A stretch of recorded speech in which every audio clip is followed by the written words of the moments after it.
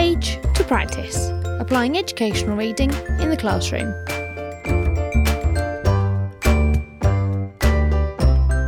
Join in the conversation using #PagePracticePodcast. From Page to Practice is a podcast focusing on the application of educational reading in the classroom.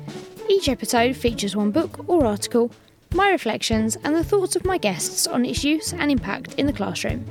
Some episodes may also feature an introduction from the author. Hi, and welcome to episode 3 of the second series of From Page to Practice. Today's book is The Lost Girls by Charlotte Woolley. Having covered Boys Don't Try in the first series of the podcast, which works very well in partnership with this book, I'm really looking forward to covering similar issues from the other side of the fence. We have a great selection of contributions today, so we'll get straight in and hear from Charlotte herself about her book. Hi, this is Charlotte Woolley. I'm author of The Lost Girls, which I wrote because I've been working at a girls' school now for 10 years, and it seems that even in the last few years, gender, and particularly girls' perception of gender, has changed pretty dramatically, actually, since I first started there. And it definitely seems like gender has become more polarised, and our ideas about femininity and masculinity have become more and more the polar opposites of one another, instead of, like many of us might remember when we were children, of not having quite such firm boundaries between gender roles. I also felt like the terms themselves, gender, sex and sexuality, were becoming more and more entwined, and I kind of wanted to unpick them a little bit and think about how they do cross over, and also, more importantly, how they don't. I really strongly believe that gender is constructed, as Judith Butler says, it's a social performance, a social construction, and I think a lot of that is started incredibly young, when children are just babies, and it really continues all the way through into adulthood and can have quite a damaging effect. So I was really hoping that teachers and school leaders would be able to read this, and it's designed to be very practical. It's designed so that there's a bit of theory at the beginning about kind of where we get our gender stereotypes from, a look at evolutionary biology theory and the fact that really it is very much theoretical and it's very much built on 19th century science, which was really fascinating to research, that those ideas of the sort of male hunter-gatherer and the female nurturer don't really have a lot of scientific basis behind them necessarily, certainly not enough to call them absolute scientific fact. And then after that, there's very practical suggestions. Each chapter kind of takes an aspect of the curriculum, whether that's a subject area like English, science, or the arts, or whether it's looking at whole school issues like RSE, or whether it's thinking about kind of the way that we do extracurricular activities for different students. And in each of those, I give suggestions or ideas about what you could look at in terms of auditing your curriculum and your extracurricular activities to see kind of how you're supporting students in their understanding of gender and feminism, and also to think about kind of the next steps, because I like reading CPD books that have a really practical strategy that I can then take away and put into practice, and that's what I was trying to create. So my goal really is that you can take this book and have a look at it and think, how does a feminist approach, where we value the traditionally feminine and where we also tell girls that it's okay to be whatever they want to be, and how does that approach work really well for girls and boys? And it works really well, I think, as a nice partner piece, actually, to Boys Don't Try, which takes the sort of the tender masculine approach, and I think that's a really valuable one from the male perspective, but also to think about the way that female qualities are not necessarily always valued in the most explicit ways, and that aspect of feminism is really interesting to me.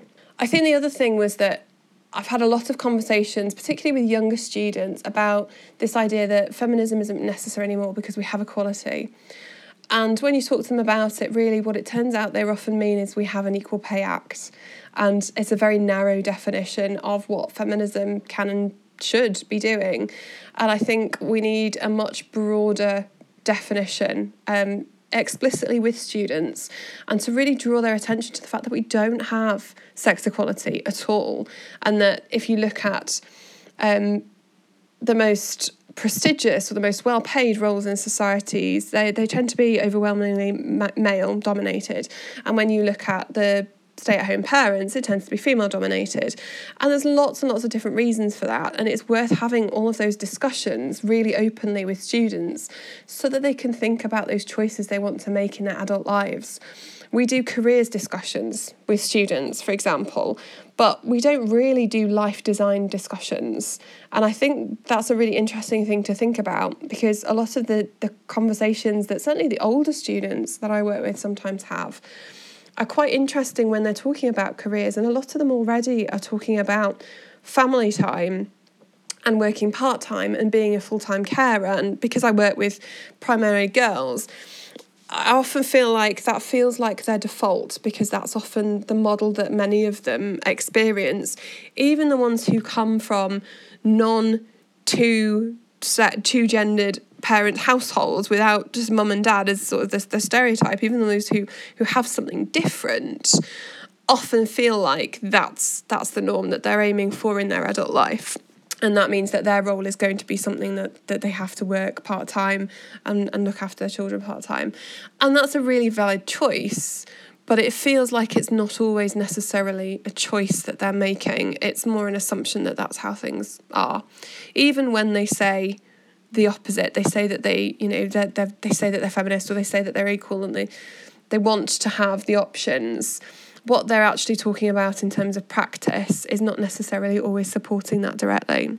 And so there's some in the book as well about how to have those kind of conversations with students in lots of different curriculum areas, but particularly in sort of the whole school aspects, thinking about asking students to understand themselves as male or female in different ways, and to think about how that overlaps with their gender identities and what gender is expected of them in society. And I think it's interesting to kind of pick those apart a little bit, as I've done in the first section. What I would love as the outcome for this book really is that teachers and school leaders read it and think about gender and sex and to some extent sexuality as a way that they haven't perhaps before, to think about whether they really do promote gender equality in their schools, or perhaps to check their unconscious bias and to think about the ways that as schools we often promote a far more traditional gender spectrum than we might perhaps want to if we were really thinking consciously about it.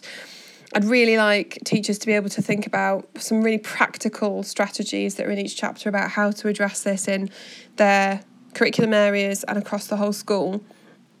And to think then a little bit as well as school leaders about the wider school experience for their staff. There's been great work done in lots of respects by groups like Women Ed, and this sort of develops that a little bit further as well, looking at some of the ways that modelling this gender equality and thinking about what do we give our staff and what are we promoting subconsciously, therefore, to our students every day that they walk into our building. Is it a place where we see that teachers are predominantly one sex or another, that one subject is dominated by another? Is it somewhere where we give out messages in each subject that both sexes are equally welcome and equally valued in our subjects? Is it somewhere also where we celebrate the fact that there are some differences for various reasons, a lot of them social, and we can't necessarily turn our backs entirely on socialisation of gender? It's so ingrained that we have to accept some of it, but also I think challenge the fact that traditionally feminine characteristics are held by everybody. We all think that being nurturing and being kind, traditionally feminine characteristics, are incredibly important. But how do we actually live that value in a school where often the more traditionally masculine values of academic achievement and confidence and sometimes borderline arrogance, to be honest, are also kind of praised and held up, and we want those individuals' qualities perhaps sometimes more than the collaborative qualities? How are we blending those two So really that's kind of my aim with the book, and I think it changed my practice certainly to research it in the way that I did, and to think about it in that detail, and to think about it from that whole school perspective as well. And I really hope that some people who are reading it are feeling the same kind of empowerment to bring a more feminist education to everyone who's in our classrooms. You're listening to From Page to Practice. Join the conversation on Twitter using #PagePracticePodcast. A great overview of the book from Charlotte, which really demonstrates exactly why she wrote it and what the aims are of the book. Next, we'll hear from Jess Hayes. The fear of failing to be perfect or excellent is so intense that it becomes a symbol of the self. That is the line in Lost Girls that struck a chord with me. I remember when I was younger at school, battling these inner demons myself that made me want to do everything absolutely perfectly, even when it resulted in my learning being hindered. This has been an arduous journey to try and overcome, and I will admit that even now as a teacher, this is still an issue that I face. However, now I'm seeing it rearing its ugly head in my own students as well. So I'm trying to make sure that myself and my students have strategies to try and overcome perfectionism. Whilst it isn't always a negative trait, it can hinder learning. Something I try and encourage even more so now after reading The Lost Girls is the art of correction and mistakes. We often do live models in class, whether this be whole paragraphs, analytical comments, writer's intentions, anything like this, so we can show students what they should be aiming for. I actively now try and make mistakes in my work, cross them out, change colours, show them that making mistakes and proofreading your work is okay, and in fact it's actually better. It shows that you have taken the time to craft and adapt your work, showing your care and your thought process, and making mistakes and corrections is not a negative thing. I know it isn't always that easy, so other strategies we use in class are things like mini whiteboards in lessons, writing in pencil, because I found that students fearing that they can't erase a mistake leads them to not wanting to commit to an answer. So these are two really easy, simple wins that allow our perfectionists in the class to take chances and to make mistakes. Then from there, this is a springboard to build from to hopefully further them with the confidence to make mistakes in exams or in assessments or just generally in life, knowing that something won't happen if they make these mistakes. And in fact, their work will be crafted to a more sophisticated level. When I read The Lost Girls, that chapter on perfectionism really resonated with me, and I feel like if we have any students that are perfectionists in our school, it is really something that we should be reading through and trying to think of these strategies to help and aid them with that process. You're listening to From Page to Practice. Join the conversation on Twitter using #PagePracticePodcast. A useful reflection from Jess focusing in on perfectionism and a really practical takeaway from The Lost Girls. Learning that mistakes are not the end of the world is such an important lesson for our young people and something many adults would do well to realise too. Charlotte's mention of how often this carries into adult life, with many women only applying for jobs where they meet all of the criteria, as opposed to men who will often apply when only meeting around 60% of these. The perfectionist behaviours she discusses are interesting to look out for: procrastination, excessive neatness, redoing things, handwriting, spending too long on homework, inability to make simple decisions, and inability to write or speak without rehearsal. And as I read these, I could often relate them to behaviours I see in the classroom. Next, we are going to hear from Lizzie Swan. It's great to have Lizzie on after she spoke at Teach Meet MFL Icons on teacher wellbeing. Hi, my name is Lizzie Swan. I work with schools to retain their best staff and teachers to sustain their wellbeing through coaching and consultancy. I've been a teacher for 18 years, with 12 years in senior leadership and latterly as a head teacher. My work is embedded in the principles of positive psychology, and I'm fulfilling a long-held ambition by studying for my master's in psychology this year. You can connect with me on Twitter at PegsUK or over on Instagram at _square_pegs_education. So I'm here today to talk about Charlotte Woolley's The Lost Girls. In terms of my favourite part of my book, well, spoilt for choice. I bought the book for one of my closest friends who's a trust lead for English, and I bought another copy for my mother-in-law who was a drama teacher for many, many years, as well as a copy for myself. I feel like Charlotte articulates all of the feelings and dinner party arguments that I've had over the years about feminism and about education, but she articulates them so wisely and says so many things that I just want to commit every single word that she's written to memory.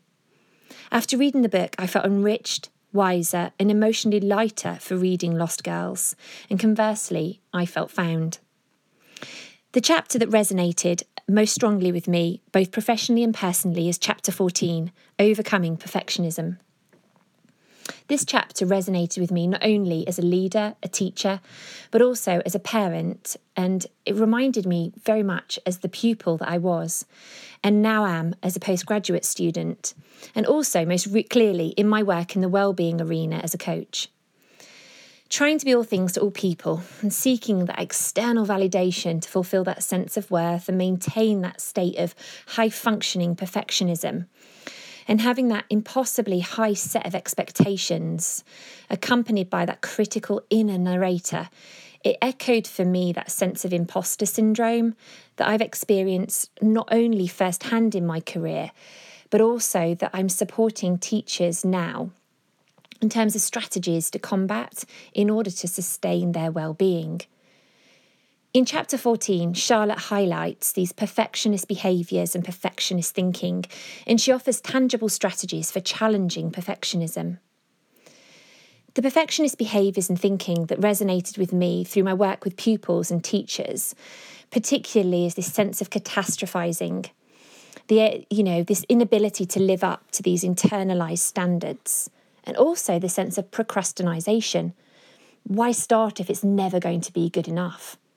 And before reading Charlotte's book, I'd never really realised that procrastination was a sense of perfectionism. I'd never married the two together.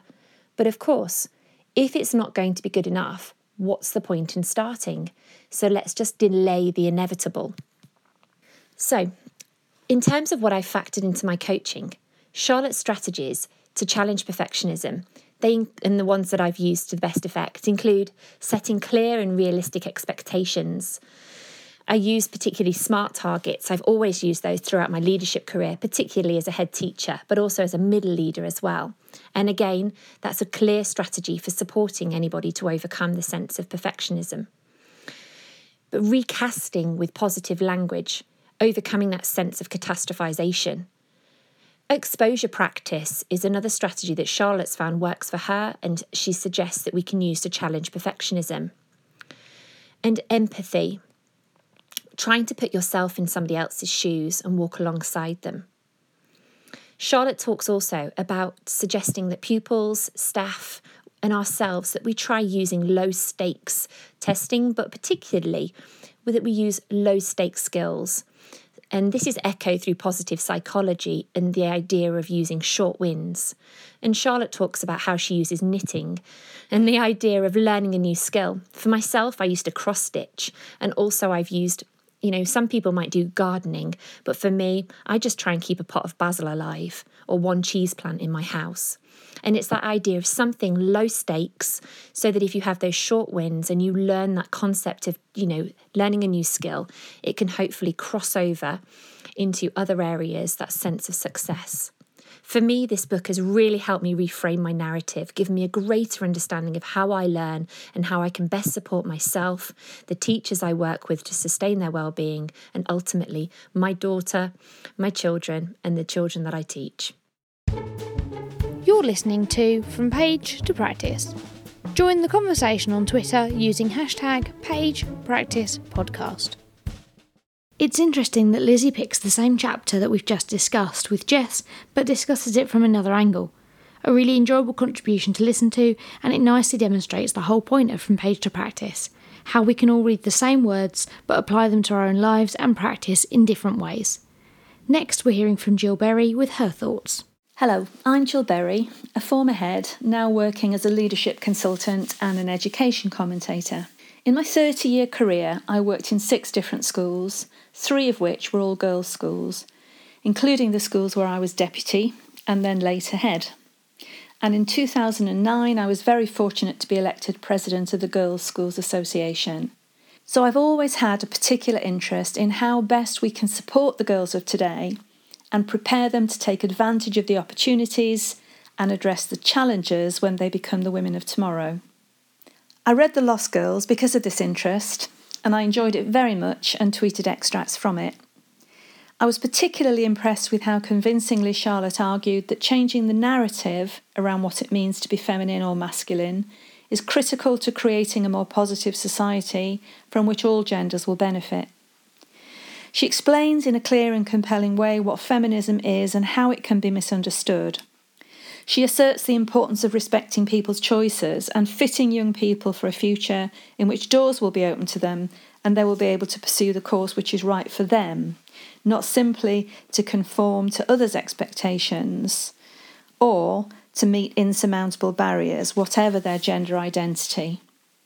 She wants every young person to be able to find and use their voice, and I think this is such an important message. Her suggestions for how to conduct a curriculum audit are very useful for schools, I think, not only on account of issues around gender, but also in the current climate where we're increasingly aware of the part a commitment to diversity and inclusion can play in our schools, to take into account the messages our curriculum sends out about ethnicity, sexuality, disability, and religious and cultural perspectives. Charlotte talks about staff, parents and the wider community within which our schools sit, in addition to how we can best serve the student population. I like the fact that she goes on to examine the topic of gender through the lens of different subject specialisms. Like me, Charlotte's an English specialist, but she explores a wide range of subject areas, and her discussion of each is well referenced and fully researched. Charlotte talks in detail about mental health and well-being, about avoiding perfectionism and navigating stress, about the need for courage, about leadership, and the importance of embracing flexible working practices in our schools. So this is a comprehensive, extremely thoughtful and well-balanced treatment of a wide range of issues pertinent to education and to society.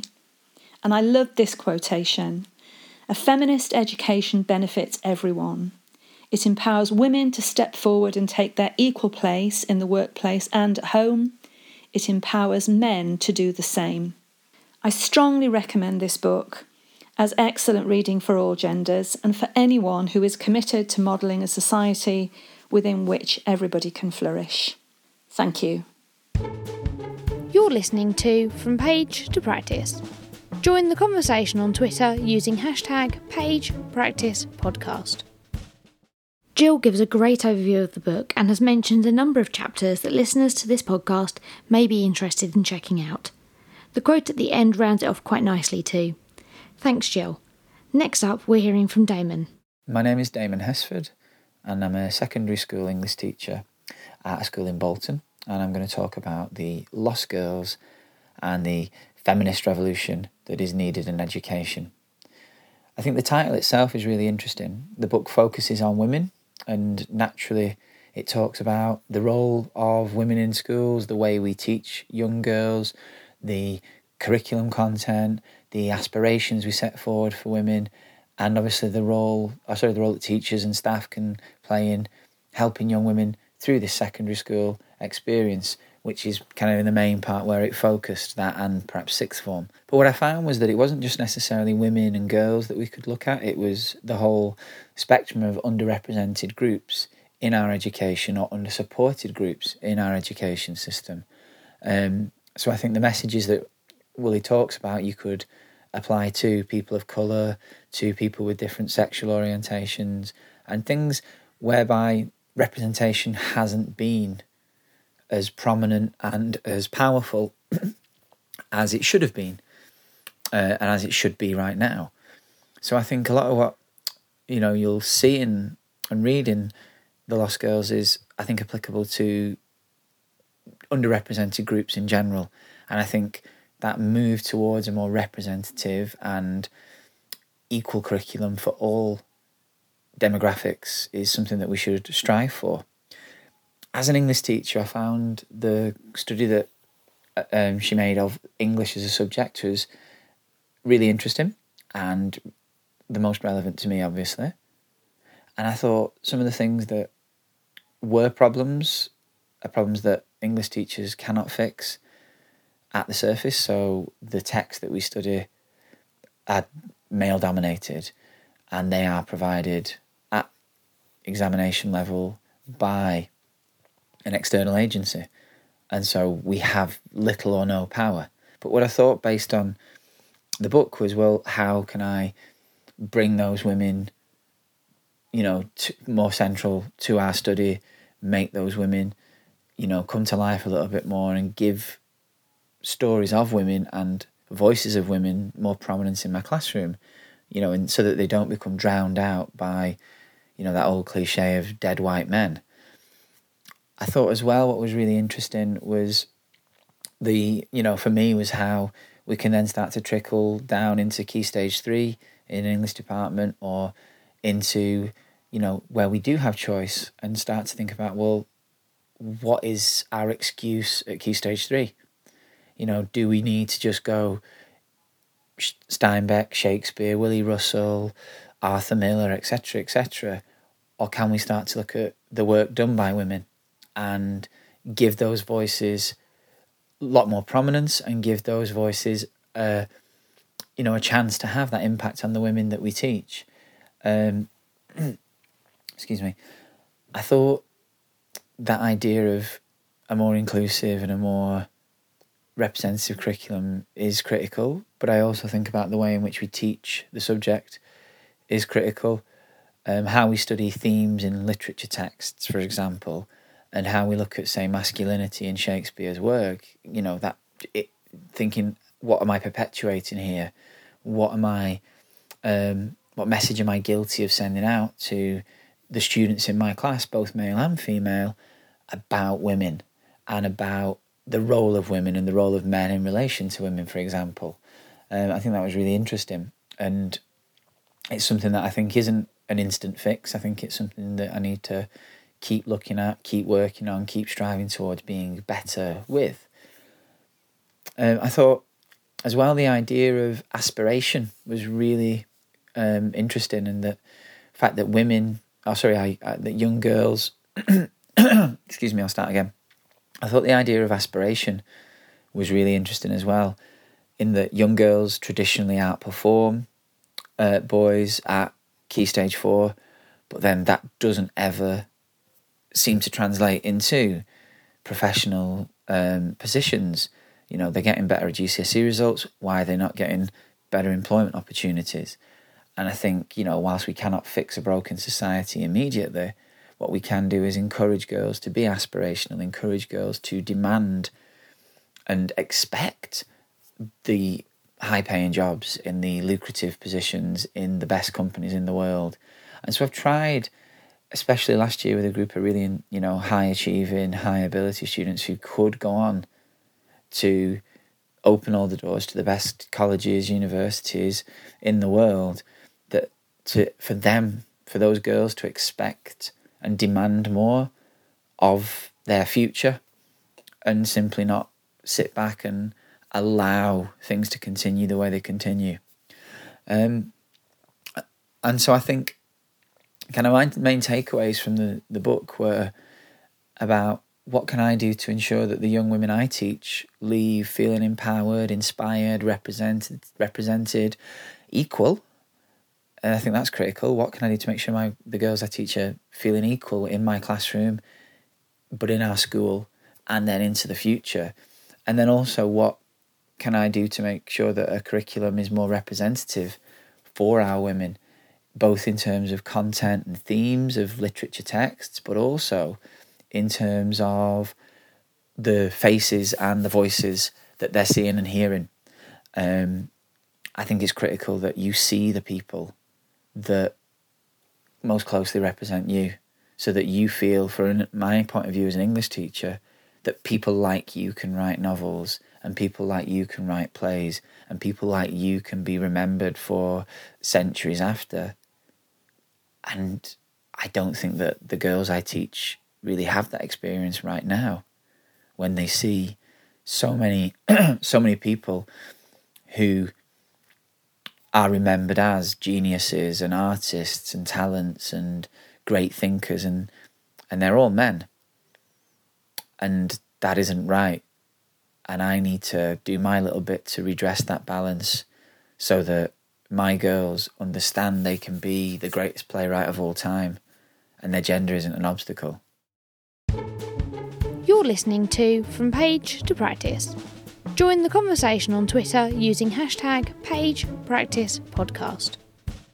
Thank you, Damon. Some really important reflections, especially around representation and making sure girls get to see that their gender is not an obstacle to achievement. Next up is Melissa. Hi, my name is Melissa Marsh and I'm currently a Key Stage 4 coordinator in English and I've been teaching since 2016. My Twitter handle is tweet-teach-repeat and I am going to be talking about The Lost Girls, Why Feminist Revolution in Education Benefits Everyone by Charlotte Woolley and how that's impacted my practice. Now, I read this book during lockdown and I just really found it food for thought in terms of the way that we teach and the way that we approach girls within schools, not just within our subjects, but all round. And I think, although very important for those who are working in single-sex schools, I think it's more important for those in co-educational settings, as that is where the gaps between the ways in which boys and girls are treated are more prevalent. Having come from being educated myself in an all-girls setting to then working in all boys and then in mixed, you can really see the difference in attitudes that girls have in those different settings. So the few things that sort of really jumped out at me to begin with were the idea of where were all the women and the promotion and the checking diversity and the role models that you're promoting within school, both within subjects and also within the school as a whole, and the fact that girls' identities are troublingly narrow.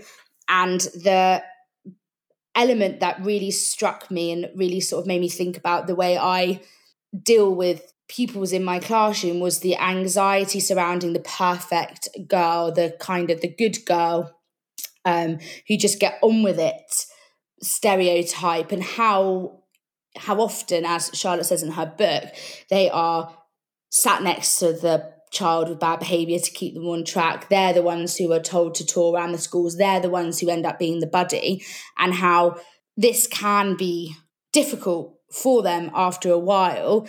And particularly thinking about how I was supporting those girls with, certain amounts of perfectionism and anxiety within my subject, which is English. So the three things that I really took away from the book and thought about in terms of my own teaching was this idea of, for me, setting time limit for presentational aspects of their work. So although, yes, work should be presented, that is not why we're doing it, and the emphasis on perfectly highlighting, perfectly written, Tipp-Ex'd out work is not what we're aiming for. We're aiming for the work itself and trying to get over some of those issues surrounding that.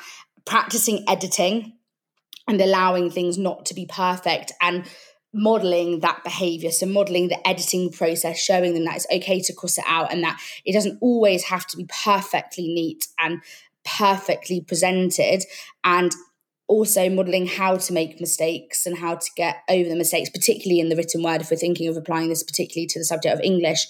The most important thing I found for this book, and the way that I used it in particular, is the way it's got an overall approaches to it and sort of the background and the kind of research, but also within that subject specific elements, so you can dip in and out depending on the subjects that you teach.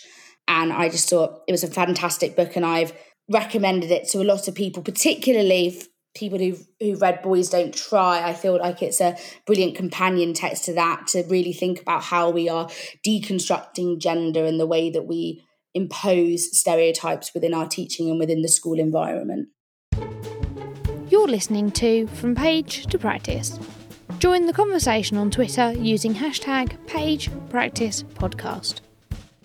I can relate to some of what Melissa says at the start, having worked in both an all-girls school as well as currently being in a mixed school.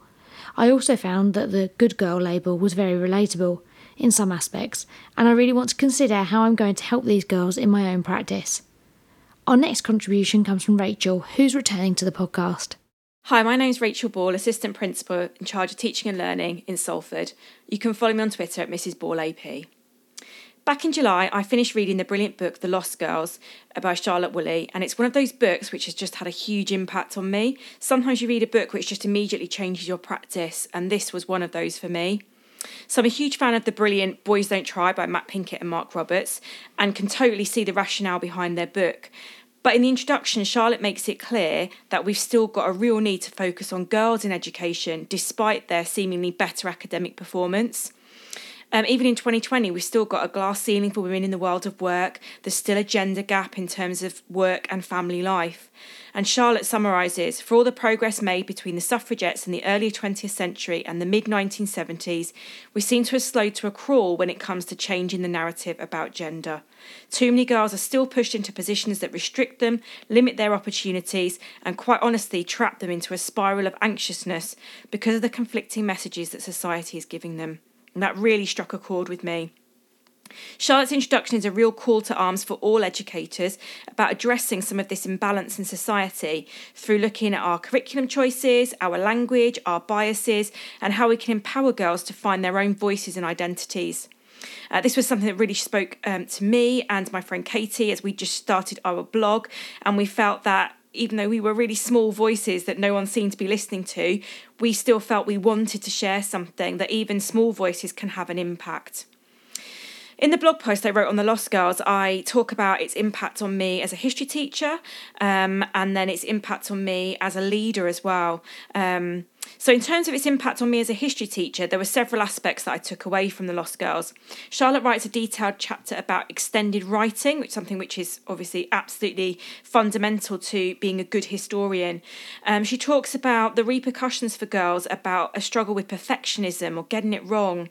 She says that girls can struggle emotionally to accept feedback and may also struggle with the cognitive load that's required in extended writing. So from reading Charlotte's book, I then came up with some key strategies that I took away, and some of which I already used, but maybe didn't use consistently, and some of them that I didn't use before that Charlotte mentions that I perhaps needed to try. The first was a repeated planning structure. So to help reduce the cognitive load and ensure that my students know that certain types of questions will require certain formats, then students can focus on the knowledge and content that is needed, rather than wondering, how am I going to start this answer? How many paragraphs does it need? So with repeated planning, they can understand that before they start writing. As history teachers, I think we are quite good at this, but I felt that it was worth reinforcing. Graphic organisers can help there, maybe some sort of visual cue to remind pupils of success criteria, structure strips, which can be used as a form of scaffolding, and obviously removed over time when students' confidence has been built up. Charlotte also suggests backward planning, using a model answer to determine what the plan would have been and to help pupils have clear expectations of the level of detail, vocabulary required, etc. And I found tasks like this really useful in this type of thinking. So giving pupils a model answer and asking them to critique it, to apply the success criteria to the answer, to pick out key vocabulary that they might use in their answer, etc. Charlotte made me think about using model answers a lot more before I ask students to write, whereas I perhaps would have done it as a follow-up task when I was giving feedback. Charlotte also recommends time for planning, which is something I know that I need to do more of. Allowing students to plan in pairs and then share their ideas is something which I know would boost confidence. And similarly, allowing students to see me plan and write, where I model my thinking and share my own frustrations, is something that I know I need to do more of. For students who struggle with perfectionism, perhaps seeing their teacher not get it right first time can be really powerful. Charlotte also highlights the process of going from plan to paragraph, which is a step that I think I often skipped. So she says, we often assume it's a case of putting the plan into sentences rather than explicitly modelling the shift from notes to writing academically. And I think that's where an I do, we do, you do approach, as outlined by Greg Thornton brilliantly in his blog, is a really good strategy to use here. My other takeaways were about making my feedback really specific, and when it comes to revision, ensuring that I focus girls in particular away from writing things out multiple times or doing lots of highlighting, which we know does very little to help students, but girls seem to enjoy, and focusing them instead on strategies like summarising or low-stakes retrieval quizzes. The other focus the book gave me was in thinking about curriculum. So although Charlotte doesn't include history as a specific chapter, there was loads to think about. We need to ensure as historians that girls are exposed to female historians and allowed to see that history is not just a subject for old white men. And we also need to make sure that where we include scholarship in our schemes of learning, that we highlight the work of historians like Hallie Rubenhold, Fern Riddell, Jasmina Ramirez, Miranda McCaufman, amongst many others. We need to ensure that we get women's place within the curriculum right. We need to, as Charlotte says, challenge the idea that women in history were rubbish, get away from pigeonholing women as victims. Charlotte also writes an excellent chapter about oracy, and the section on classroom conversations I found really helpful. She says everyone, both boys and girls, benefits when whole class discussion is academic, thoughtful and collaborative. And she gives some brilliant practical advice about how we can do this. So through the use of no hands up questioning, giving students a structure for talk. And I know as an introvert myself, I struggled at times with speaking in class. So one idea Charlotte also suggests is to make questions as low stakes as possible and to encourage thinking and planning time where the questions do carry more weight. And this is where formats like Talk Like a Historian, which Karen Knight produced, are really, really beneficial. These help students craft their answers more carefully, and they also scaffold discussion and debate. And I think this will really help build students' confidence, particularly with girls. We also need to think about challenging sexist language in the classroom. So we live in a society where even very recently we've seen our Prime Minister calling other leaders in our country girly swats, or the ex-Prime Minister David Cameron telling the Shadow Treasury Chief Secretary Angela Eagle to calm down, dear, in the House of Commons. This is completely unacceptable language that we might see replicated in our classrooms, and so it really needs challenging, not just on our classrooms, but in our corridors as well. It really made me think about my own biases. So am I equally as quick to call out someone telling a boy to man up as I am when someone might be called a pussy, or when I hear phrases like, don't be such a girl? We absolutely have got a responsibility to call out language like this and to model the language that we expect. Charlotte shares a really helpful list of forms of sexist language and harassment, as well as some really practical advice about how to challenge it, from questioning and confronting the language to using phrases like, this school doesn't tolerate sexist language like this. And I found that format really helpful. The last area for personal reflection for me was around Charlotte's section in the book on leadership.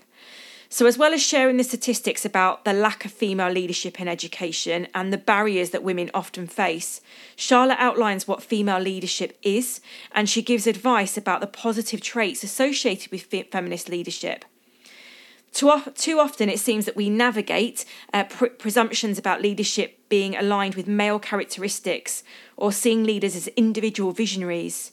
And what I've taken away from this section on the book is that feminist leadership is about authenticity, humility, collaboration, and kindness. And these are all characteristics that I work on having on a daily basis. And I believe, like Charlotte, has real strength in schools. Humility is something that I've been thinking about in particular a lot recently. The best leaders I've worked with are confident and wise, but also know they cannot and do not do the job on their own. They recognise that they can fail and are never so arrogant as to not see others as part of their success. Charlotte sums this section up really well. For me, this humble leadership is encapsulated in the public eye by Barack and Michelle Obama. Both appear completely confident in their own position. They are never arrogant or self-aggrandising, but generous in their praise of others. And this is the kind of leader that I really want to be. I want to continue to be authentic, to have my own voice, be confident enough to not feel like I have to fit in, knowing that I will fail, but I will learn as I do so. I want that for the students that I teach as well, for the girls in my school to know that feminist leadership is possible. Charlotte goes on to discuss the complexities behind the juggle of family life and career, something that I know only too well about. But she really gives hope about more family-friendly career possibilities. And I know that it's really refreshing to hear women like Kat Howard and Emma Turner talking about more flexible working in education, something which even a few years ago when I had my first child, I'm not sure was as possible. So overall, I think this book is amazing. I learnt so much reading it. I've been so challenged. I feel completely reinvigorated about having the highest expectations for all the students I teach. I'm going to be ordering more copies for our CPD library and sharing this with our staff in school. And as the mother of a girl also, it spoke to me as a parent. I know that I can do more to challenge stereotypes with my daughter. Charlotte ends by arguing so passionately that a feminist education says to everyone, you matter. And how could I not want that? You're listening to From Page to Practice. Join the conversation on Twitter using #PagePracticePodcast. Thank you, Rachel, a contribution which really fits the bill of From Page to Practice, as you've given some really clear direction on how this book has influenced your work on a daily basis.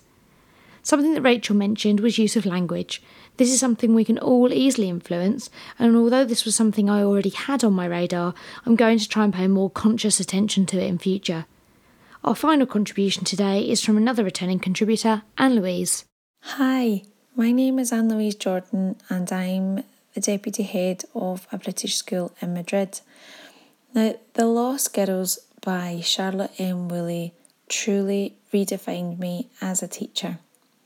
It is steeped in research and reflection, and every paragraph, every detail makes you think. It makes you look inwards. And as I read it, after 11 years of being a teacher, I found so many things that I was just not doing right. So to begin with, in the first few chapters, what Charlotte does is she looks at science and she provides the fact. The fact is science is sexist. She writes about the sexism found in science with reference to scientific evidence published in typical women's magazines such as Playboy, with headings such as, do men cheat on their women? The science says yes. So if science is sexist, then so are we, because most of us rely on science. We listen to the scientists. Government advisors should listen to scientists.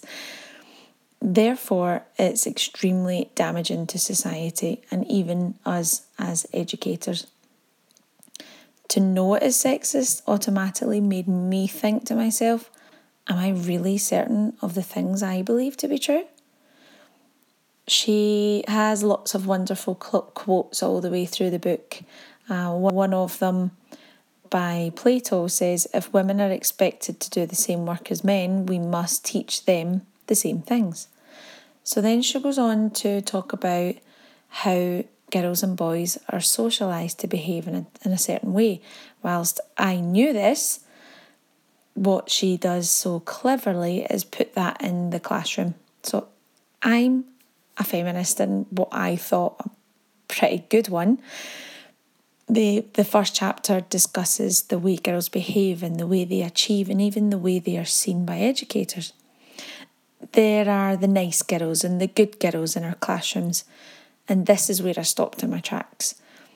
Charlotte writes about the girls who help out, who are responsible, and who we use to sort out some kind of failing behaviour system that we have in class. I know now that I'm guilty of doing this. I know that I'm guilty of using these girls to sort out my behaviour management. I sit them with the boys, do boy, girl, boy, girl, boy, girl. Even sit them with unruly girls in the hope that they'll learn from these nice girls.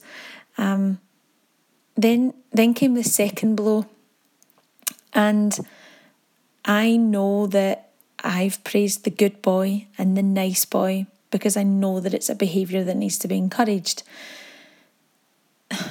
What's wrong with that is that I wasn't doing the same for the nice girls and the good girls because it was expected. So that for me was, that told me that I was failing the girls. Another wonderful quote, teach her that the idea of gender roles is absolute nonsense. Do not ever tell her that she should or should not do something because she is a girl. Because you are a girl is never a reason for anything, ever. That quote by Chimamanda Ngozi Adichie is so powerful. And to read that and think, okay, when have I used this in my classroom? Okay, thankfully, never. But it's embedded in our curriculum. The very fact that in the secondary schools they have PE for boys and PE for girls. That's telling them that they're just not good enough to compete together. And that was in Charlotte's book. Very clearly, segregation exists all the way through school. So we need to tackle this. We need to stop separating girls. We need to stop stunting their intellectual and physical growth. We need to take away the ceiling. The ceiling should never be there in school. So for me personally, through my own curriculum planning and leadership, I will make sure these conversations are had. I will call out those people that say boys sit with girls and boy-heavy classes and girl-heavy classes. It should not matter. It should not matter. If you have a boy-heavy class and that's why they're a bit unruly, or a girl-heavy class and that's why they're very well behaved, it shouldn't matter. So for me, I will be calling out these conversations, and I would never have done that if I hadn't have read this book. So I encourage everyone to pick up this book and read it and reflect and change. And I hope you've enjoyed my review and have fun. See you later. You're listening to From Page to Practice. Join the conversation on Twitter using #PagePracticePodcast. Thank you, Anne-Louise. Your point about praising the nice boys but not the girls with the same behaviours is such a wake-up call for me as someone that feels very strongly about the issues raised in this book. You're right that we need to be calling out these conversations in order to make change. The next episode of From Page to Practice will be on A Quiet Education by Jamie Thom. I'm looking forward to hearing from Jamie all about the book, and as per usual, I'm still interested in hearing from more of you about your reflections and, most importantly, the practical applications of what you have read. Please do get in touch if you'd like to take part. Remember, your support in the form of subscribing, sharing and reviewing the podcast is always greatly appreciated, as is your support via the Buy Me a Coffee link in the description if you're feeling extra generous. I look forward to hearing from you at Page Practice Pod on Twitter, at Page Practice Podcast on Instagram, and From Page to Practice on Facebook, and using #Page Practice Podcast on any of these platforms. Until the next episode, have a great couple of weeks. Bye. You've been listening to From Page to Practice. Don't forget to join in the conversation using #Page Practice Podcast. Alternatively, to suggest a book or article, or volunteer to contribute to an episode, visit learninglinguist.co.uk/Page Practice Podcast. Thanks go to Kevin MacLeod of Incompetech.com for use of the tracks Cheery Monday and Fuzzball Parade, which are licensed under Creative Commons.